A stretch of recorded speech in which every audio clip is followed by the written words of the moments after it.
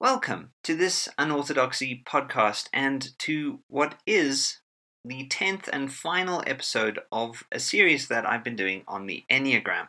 By the way, I know that some of you, because of your feedback, which has been super helpful, so thank you for that, some of you are still a little bit unsure of where you fit on the Enneagram. And so the best way forward for you, I think, will just be to do some digging of your own. It may help to go back to the beginning of the series and have a listen again now that you have a larger overview of the Enneagram, but it may also help you to read a book or two. There are overwhelmingly many books out there on the Enneagram, so you may wonder where will be a good place to start. Well, I've read so many books on the Enneagram, and in some sense I kind of like all of them because of the different flavors that they provide, but in my view, and this really is just an opinion, I think the best of introductions to the Enneagram is Ian Cron and Suzanne Stabille's book, The Road Back to You. It's the most accessible and to the point book out there to date that I've read, and I also think it's the funniest book on the Enneagram that I've read. So if you enjoy something that has a bit of spice and humor, that'll be a good place to get to. Then the most comprehensive book on the 9 types of the Enneagram that I've read is Jerome Wagner's The 9 Lenses on the World. And if you're keen on spiritual growth and that's your focus, I really would highly recommend that you read Sandra Maitre's The Spiritual Dimension of the Enneagram. I think it's essential reading, and also Maitre's work is in general is excellent. So if you look at her other book, the Enneagram of Passions and Virtues, it's so thoughtful, and her posture on the Enneagram I think is very helpful. She's not so obsessed with the Enneagram as a personality typing system. It's more like a discernment system. So in her second book, she's focused much more on how the 9 types, the 9 points on the Enneagram, reveal passions and virtues that every single one of us needs to take into account and grapple with. I also, last recommendation is that you should, and I've mentioned this before, is that you should check out Beatrice Chestnut's book, The Complex Enneagram.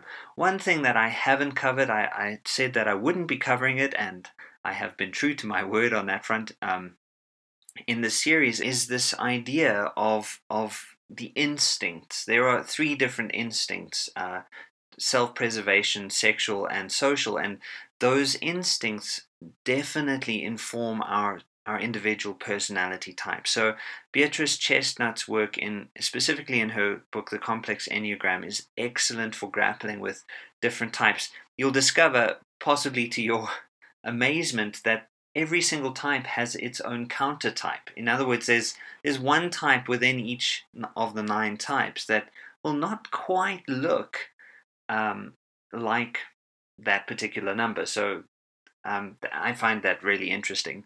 It turns out I'm also one of the counter types, so it kind of helped me to identify my own 5-ishness, despite the fact that in some ways I do not read as a 5.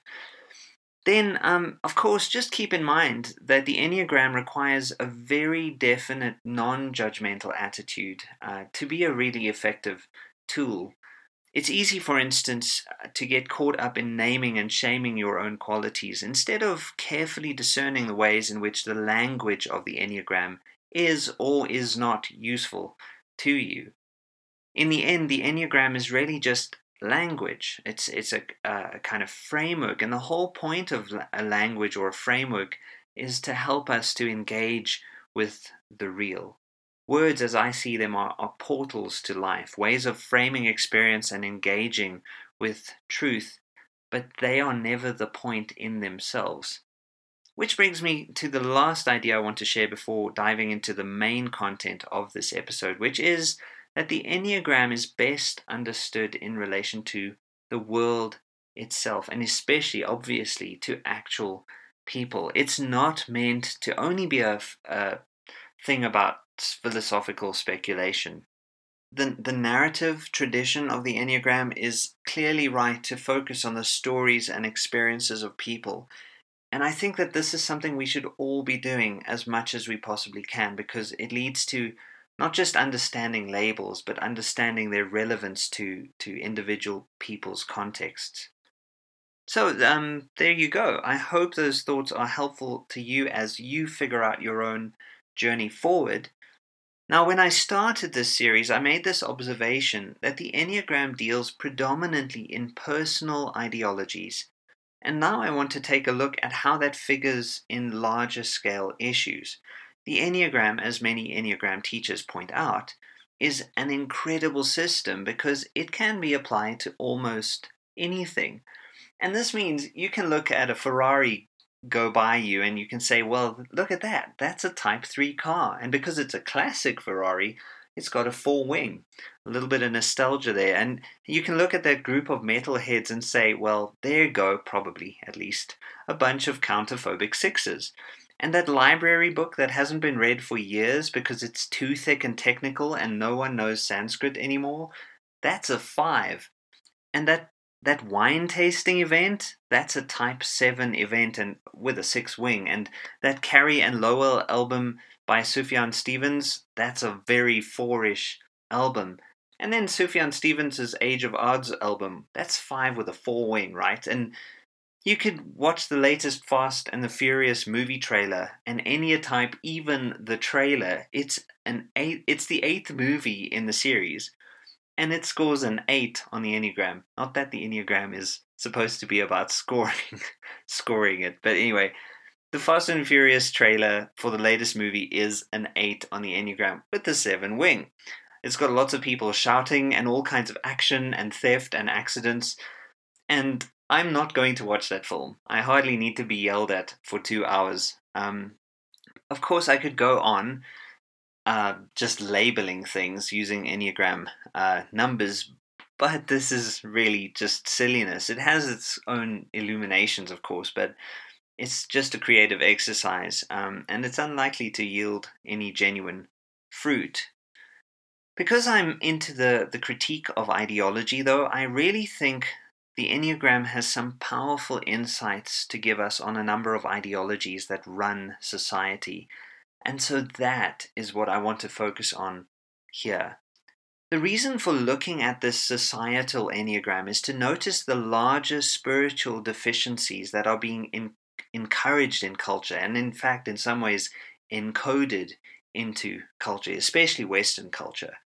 Whether we like it or not, we are all part of society. And there's a huge chance that we're going to be part of a larger spiritual groove that may or may not be detrimental to us. Hopefully, it's not entirely detrimental, but there are always going to be negatives that we need to figure out and try and transcend. So we'd better wake up to what is going on, and the Enneagram just happens to be a tool that can help us with this. What follows is just a really rough sketch, of course, but for me, more detail and meat on this subject, I'd highly recommend reading one of the original Enneagram teachers, Claudio Naranjo's book, The Enneagram of Society. What I have to say here is basically I've taken his headings, his core ideas, and then I fleshed them out in my own way. I'm going to start, as I have before, with the central triangles and beginning at point 9, but now we're going to be looking at nine-ishness in terms of social constructs and social movement. 9 represents the inertia of the status quo. This is the ideology of institutionalism or bureaucratization. The fact that even the best, most dynamic ways of seeing things and doing things will tend to become ossified and stale and old and dead in culture. Ideology, at least as it is described in the Matrix movies, tends to refer to the world that has been pulled over our eyes to blind us from the truth. It's the ready-made truth that we accept without challenging it. This inertia is something that we are all prone to displaying and accepting. It's nine-ish sloth, not in the common sense of being lazy, but in the sense of getting stuck into a kind of rut or just getting stuck into a groove and sticking to it. And in the process, what happens is that we tend to miss out what ought to be done. The result is, if there is injustice, it tends to continue. If there are systems that are broken, well, then they tend to stay broken. The banality of evil, this is Hannah Arendt's idea, is represented by point 9 on the Enneagram. Just doing what is expected for the sake of the status quo is often a way to perpetuate evil. Evil is most obvious in society, not as the obviously monstrous, as the terrifying or scary, but as the merely bureaucratic. Think of education as an example. Our education systems were set up in the industrial age, and they function to produce people who are very well suited to serve industrialism and its aims. But, well, we're not living in that era anymore. And if you insert industrial age people into a digital era, you create all kinds of problems. Like, you create a world where Google is God, where you just need to Google it and you've got the answer to life, and where Twitter is a reputable news source, and where Donald Trump, a man with the intellectual capacity of a grade school bully and the moral authority of a mosquito, is the president of the most powerful country in the world. Thanks to 9-ish sloth in society, people are educated to accept the status quo, even when that status quo is a colossal error. They say that when God made the world, he saw it and he saw that it was good, and then the devil came along and told him, hey, why don't we institutionalize it? Let's take another example of how this plays out, something that's semi-related to education. The idea in Genesis of being fruitful and multiplying is a wonderful idea, especially because of the fun we all get to have in making it happen. But what happens is that idea, which is meant to be taken as a way of seeing the world and seeing the generativity and creativity of the world, that thing gets institutionalized. And then it produces absolute disaster. For instance, right now in this world, the planet cannot cope with all of us. The reverse might be true, of course. If you look at how China regulated reproduction, it produced a nation of, well, men. That's too many men, and all the sexual confusion and frustration that accompanies that eventuality. I'm not saying that we should make a new law or a new institution to solve these issues. That would be the exact way to misunderstand what I'm trying to get at. What I am saying is that whatever our response is to this specific issue, and to many other issues, of course, but to this one as an example, is that we should take the opposite of inertia, activity, deliberate, careful, thoughtful, personal activity to try and counteract this kind of problematic ideological stance. Of course, it's likely that this inertia, this slothful bureaucratization, will be linked to the consequence of the fear that exists at point 6 of the Enneagram. So we move from point 9 to point 6 here. This fear gives rise to a powerful need for authority. And this more easily than we may like to admit, leads to authoritarianism. Naranjo notes that fear is a universal emotion, but when it dominates an individual's character, it is associated with an excessively hierarchic worldview. Totalitarianism, like fundamentalism, arises out of this kind of excessive fear. It sees a chaotic, anarchic world, and it insists that everything needs to be controlled. Clearly, anarchism might be the equally harmful opposite of this, since it assumes that if you take all the rules away, everything will be nice, and everyone will be nice to each other, and we won't have any killing or traffic accidents and that kind of thing. And I think this anarchic approach is also a gross misunderstanding of human nature. It's just as terrible of a misunderstanding as the misunderstanding of human nature that perpetuates totalitarianism. Sadly, the church has played a pretty powerful part in extending this fear and providing safety from it. So there's an ambivalence always that exists at point 6. Again, this is a very Enneagram 6 type move. The strong emphasis in Western Christianity on heaven and hell as dialectics or opposites sets up coordinates for a kind of religious authoritarianism. We all need to fear the worst, and that's what we're taught to do, but also we don't have to worry so much when we're within the embrace of the church and its doctrines.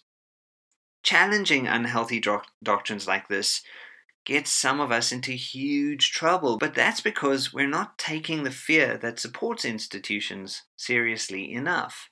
And that, by the way, is a profoundly virtuous thing to do, in fact. To fail to adhere to the confines of fear, that's called courage. And while it's true that courage can be misguided and wrong-headed at times, we need to encourage people to be courageous. Because courage is a sign of faith, and fear is only really a sign of faithlessness. In fact, my take is that the church, a church in turn or burn mode that is, has often encouraged fear as a way to generate faithlessness, and that way it allows itself to provide an answer, kind of slightly warped faith that is really plausible in the face of whatever faithlessness they have produced. But a faith rooted in fear is a parasitic pseudo-faith, and it needs, I think, to be seriously doubted so that a truer, more courageous kind of faith can emerge. One of the other ways that faithlessness plays out is well understood when we look at point 3 of the Enneagram. If you live in a culture that demands success from you and seems to make you feel like a loser when you don't live up to its ludicrously high standards, you can be pretty sure that the vice of that culture is vanity, a very 3-ish vice. Vanity is a form of deceit that tells you that you are not worth anything unless you conform to some kind of arbitrary measure of achievement. Naranjo calls this ideology mercantilism. This is linked in obvious ways to bureaucratization and authoritarianism. Expectations are naturalized, and we find authorities who then tell us how to live. Let's just look at an example here. Take how many hours most people are expected to work. The system places these unreal expectations on people, and through imposing these expectations, we are told that this is how things are, that this is how we will be measured, that this is where our worth and value should be found. People tend to get scored on their performance at work, or even in sport. I mean, sport is an arena of measuring people's value by their success. It's terribly problematic. It's living at the surface of things, not at the depths. And the implicit message of all this kind of scoring is that people are valuable if and only if they pull more and more weight. Think of Faust as the company or the organization. You get to work there and earn loads of money, but only if you sell your soul. It's a small price to pay, but that's kind of the thing that you have to do. But mercantilism is a clear case of surface overruling content. It's all name dropping and knowing who's who and fame and fortune and image, but there's very little genuine depth or insight. And that's really worrying. I've been observing global trends in academia, and what I'm seeing is that the trends are scary. In the US, you have adjunct professors who work insane hours, and yet they're barely making ends meet, if they're making ends meet at all. And then there's this stock phrase in academia, which I think is just poisonous: publish or perish.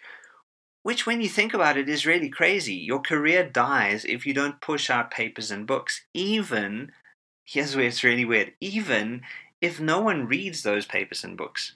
It's just about creating the semblance of intellectual activity. And sometimes it's about creating the semblance of activity. My favorite living philosopher, Zizek, talks about how academics are particularly prone to creating pseudo-activity. Lots of talk, but nothing really happens. And gosh, it's so stupid. I know there's really great work out there in academia, and I'm crazy about this world that I happen to inhabit. But I think it's really worrying how people tend to see their worth in terms of their productivity, in terms of what they put out. And this bizarre kind of way that academia is working globally is that academic institutions become like knowledge factories. They're not really interested in the genuine value of ideas. They're just interested in looking good. I mean, academic institutions have to market themselves just like businesses. And what's basically happening as a result of all of this is that tertiary or even quaternary education, if you want to call it that, is getting devalued. Maybe this madness won't completely take over. I really hope it doesn't.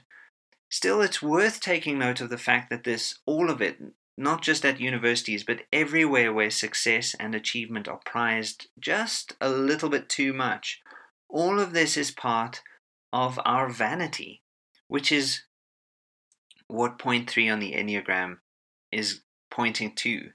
This vanity believes that our self-worth is bound in systems and expectations and performance managing rather than in love and being, and the being that grounds all of reality and the goodness that grounds all of reality.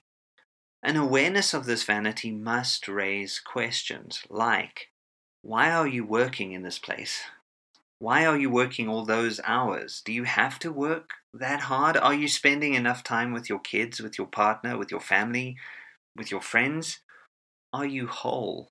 Is your value located outside of the 9-ish bureaucracy and the 6-ish support system?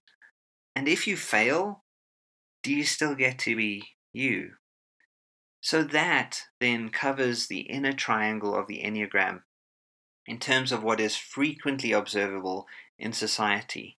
Point 9 demonstrates how we fall asleep to our lives and slip into a conformist mode at point 6, and then presume that our value and worth at point 3 is found in impressing others according to a false system's coordinates. This is something that the Enneagram helps us to see, not just for those of us who are 9s and 6s and 3s, but all of us. All of us fall into these traps in different ways. And this is why we need to be aware of the whole Enneagram and not just the parts. The fact that we miss what's going on in our own lives is something I've already alluded to, and this is an idea that is represented by point 1 on the Enneagram. This is the idea of repression. In ideology, this is evident in the fact that one perspective will be deemed qualitatively better or higher than any other given perspective. And in the process, then that other perspective is then repressed. It needs to be pushed down without any proper justification for why that happens. In this repressing or repressive ideology, there's a clear superior position and a clear inferior position. And this inferior position must be repressed. Aristocrats repress the poor. Intellectuals repress those who have different intelligences and gifts. Straight people or straight culture represses the LGBTQ community. Christians repress atheism and vice versa. And there's a lot of repression that's found in different forms in our culture. And a core idea that we get when we look at this issue is that what we repress will find a way to express itself in another way, often in an exaggerated form, and often in very unhealthy ways. A key idea in the critique of ideology, which I get from Eric Hoffer, is this idea that the self will always be seeking a substitute self when it does not have its own room to be. This substitute self may be evident in excessive action, for example, as in the lives of many type 3s, or excessive intellectualization, as in many Enneatype 5s, or in any number of other excesses. But without a connection to the source or to God or essence, whatever you call this presence, this substitute self will always be expressed in unhealthy ways. And this is most evident in the way that repressed and undervalued people often seek to express themselves in substitute ways. When the poor riot and express violence, it's easy to look at them and tell them not to be so barbaric. But the truth that we often miss is that their barbarism, if that's what we want to call it, is not the opposite of aristocratic sense, but the exact mirror image of the violence of the aristocracy. Of course, there is a new tyranny in liberalism, which I call the tyranny of the exception, where conservative values, even values I don't necessarily agree with, are denied room to breathe. There is no discussion even allowed. Well, how else do you think fundamentalism gets the fuel it needs to go on a rampage? And at the same time, fundamentalisms of various kinds are highly likely to spur the flaky liberals onto greater levels of flakiness. Point 1, like point 8, which we'll get to next, represents a kind of all or nothing thinking, which is what Richard Rohr defines, how Richard Rohr defines dualistic thinking. And at its root, it is a misunderstanding of the real. I guess what I'm saying here is simply that repression, at point 1 of the Enneagram, meets its result in violence, exploitation, and rebellion.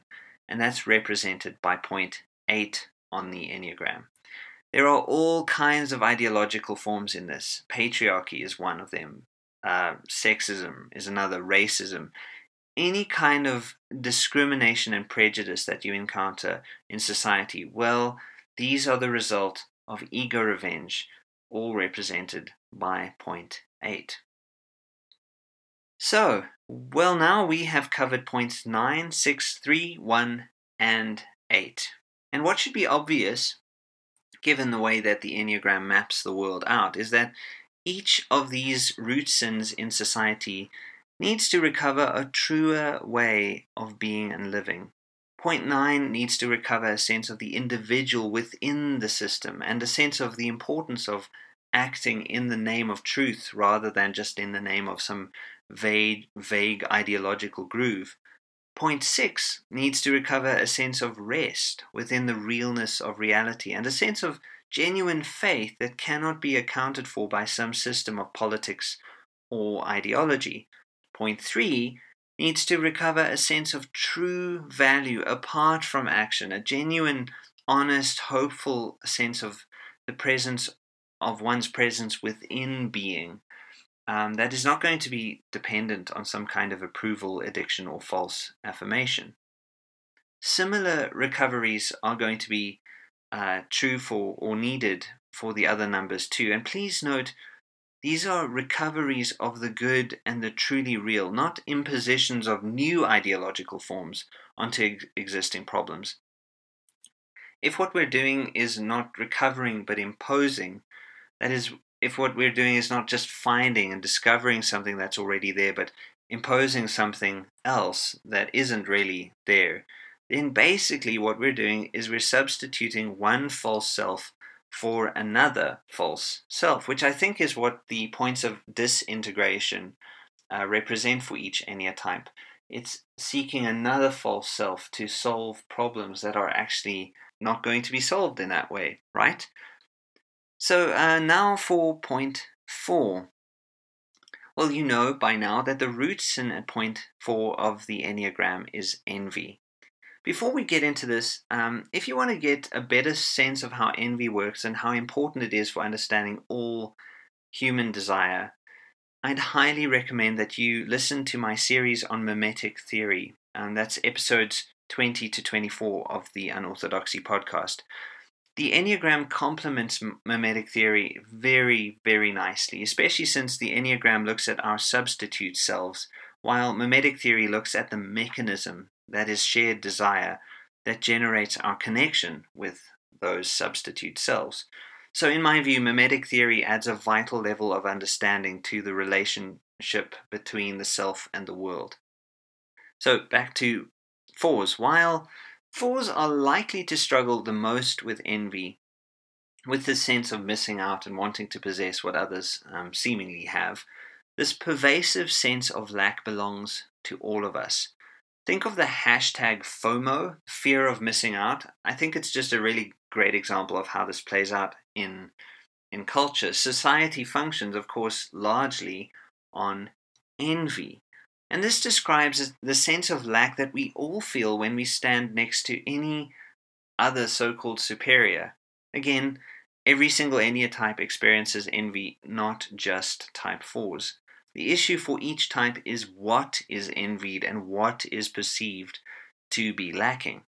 1s, for example, feel that perfection or goodness is lacking. 2s feel that love and appreciation are lacking. 3s, that effectiveness and admiration are lacking. 4s, that originality and refinement are lacking. 5s will perceive that wisdom and a genuine ability to perceive things accurately, those are the things that are lacking. And then 6s feel that security is lacking. 7s feel like fun and optimism are lacking. And 8s will feel that respect and control are lacking. And lastly, 9s will feel that a sense of peace and settledness, these things are lacking. So, and these are that doesn't cover everything, but it just gives you some kind of idea of what we're looking at. So just on the basis of these examples, the way that envy plays out in society is going to be pretty diverse. Still, since mercantilism is so prevalent, the economic bottom line usually gets to have the biggest say. The haves are envied. The have-nots are those who envy. And this links back to the violence represented at point 8 on the Enneagram. Many uprisings that go against those who are so-called superior are not in opposition to those who are superior, but a kind of representation of how envious the supposedly inferior people are. This is why so many of the oppressed people turn into oppressors. It's not moral superiority that drives a lot of their rebellions, but envy. Even the best rebellions or uprisings or revolutions are driven by a vice. Revolutions often fail because they're not really attempts to change things, point 9 on the Enneagram speaking to us again, but simply attempts to change places. Anyway, this brings us to point 5 and what it represents for society, namely dissociation and disconnection. Point 5 at its worst represents apathy. A very perceptive kind of apathy, sure, but apathy nonetheless. We live in a hyper-connected world, of course. I'm recording this podcast in my study at home in Pretoria, in South Africa, and you are listening to this podcast wherever you happen to be. And of course, some of you are in South Africa and in Pretoria, like I am, but most of you are elsewhere. Some of you are in Russia, Australia, America, France, Sweden, England, Mozambique, Greece, etc. And most of you, sadly, I may never meet. And that's part of how disconnection might function in society. Social media is often, people are aware of the fact that social media is also a kind of anti-social media. So every social network is simultaneously a kind of anti-social network. But this is not exactly the sense of dissociation and disconnection that I think is ideologically the most problematic for us. In fact, even though you and I may not meet, my hope is that I'm at least giving you something that is meaningful, something that you can ponder, something that brings you into a deeper sense of connection, maybe with yourself and with others. We don't necessarily need to meet for connection to be possible. I think resonance counts for a lot. So what I'm really talking about is something else. The main problem is manifest in our disconnection from the needs of others in society. In other words, we're looking after our own needs at point 5 rather than the needs of others. And of course, I'm talking here about our immediate circle of influence. I'm not talking about some crazy ideal that everyone needs to go and help everyone everywhere. You cannot be all things to all people without burning out significantly. The main need of others, I think, and I think obviously there are others, but I think one of their main needs is to know experientially, existentially, in a deep and meaningful way, their own intrinsic value, their true self-worth, without any kind of substitute self. This is what we need to endeavor to uphold. We may do this in myriad ways, of course. Giving money is only one way. Giving time, sending a letter or an email, taking time to do a job well, paying attention. These things may all contribute to people allowing themselves and having opportunities to see their own meaning and worth. Attention, says Simone Weil, is the rarest and purest form of generosity. We need to bring people back into a deep connection with the meaning of their lives, not just their material needs or desires, although it will be difficult to connect people to a sense of their own meaning when they're starving. We need to not be flippant, of course, which is hard, since there's a very strong Epicurean strain in society, which is represented by point 7 on the Enneagram. And believe me, you can try to encourage people to deepen their lives. They will resist it. I know this because I'm one of those people. I think a lot of us in different ways find different ways to resist depth, to resist, in fact, waking up to our own meaning, because it's horrible to wake up. I mean, think about it. Every morning, sometimes, when you wake up, it's hard. Most people want to keep sleeping because sleeping is lovely. The most powerful ideological injunction in society today is the one that tells us that we should enjoy ourselves. So this is where we are at point 7 on the Enneagram. Positive psychology obviously it's got so many plus points, so many good things about it. But I'm not sure if you realize that it can also be a kind of violence, because it often insists on a standard of happiness that some people are going to find impossible. Just as people are encouraged to succeed at point 3, they are encouraged to be happy at point 7. Encouraged is maybe too light a word. In fact, it's Slavoj Žižek's contention that the central injunction of Western culture is the super-ego injunction to enjoy. So when I speak about laziness at point 9 and the fearful desire to find support in an institution at point 6, it may be easy to think that society is this boring and terrifying thing to inhabit, but that's not really always true. Often the thing that causes us to miss the real is that we're overly distracted, overly entertained, always switched on, always connected, always looking at the greener grass on the other side, forever overstimulated. Fun has been bureaucratized. Pleasure has become an institution. The demands of society are pretty tough, not just at the level of the obvious, but also at the level of how much fun we're supposed to be having. And this brings us at long last to point 2 on the Enneagram. One of the things that society imposes on us, often preventing us from encountering reality, is the search for love, which is, sadly, more often than not, at least as it is framed in society, a kind of search for false love. This is probably where I'm going to upset a few people, but if what I say encourages a bit of genuine thinking, then it'll be worth it.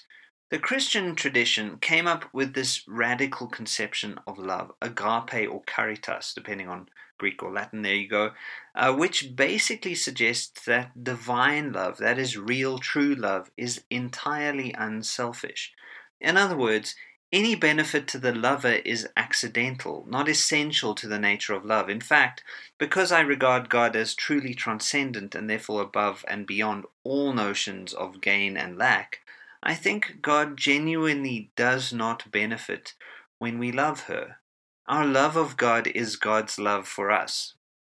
If you want to use a strange phrase, that would be one.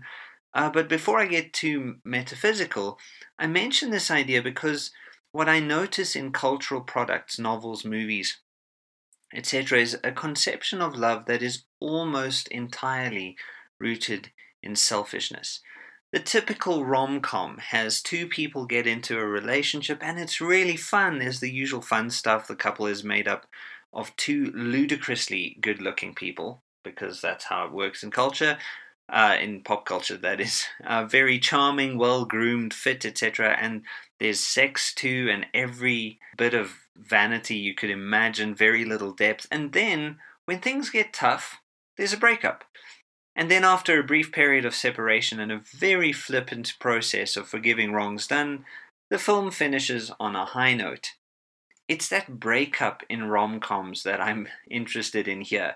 It's usually built on a very simple idea, namely that when the relationship is no longer obviously beneficial, that is, no longer fun or enjoyable or perfect, then the most reasonable thing to do is just to end it. Well, of course, in cases of serious abuse and serious violations of trust, this may be needed, and I'm not here trying to create this kind of universal institutionalized law that encourages people to stick in relationships or stay in relationships that are very detrimental to them. I'm talking about something else. Anyway, extremely abusive relationships are not the usual things that rom-coms represent.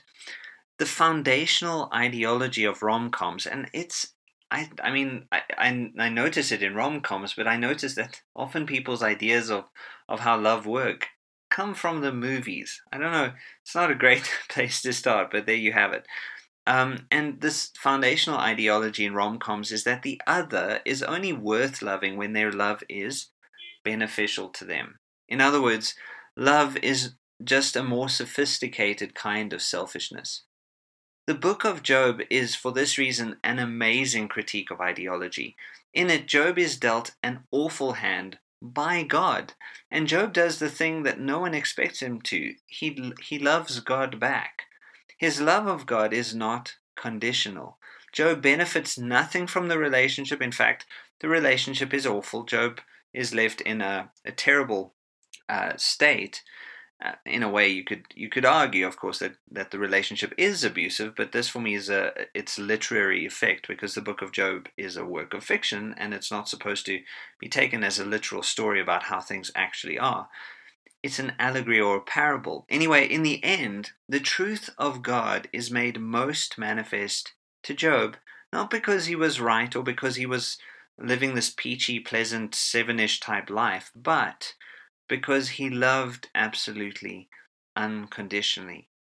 Now, obviously, this does not provide a full account of the nature of love, and I absolutely don't want to leave you feeling like I've solved this issue here.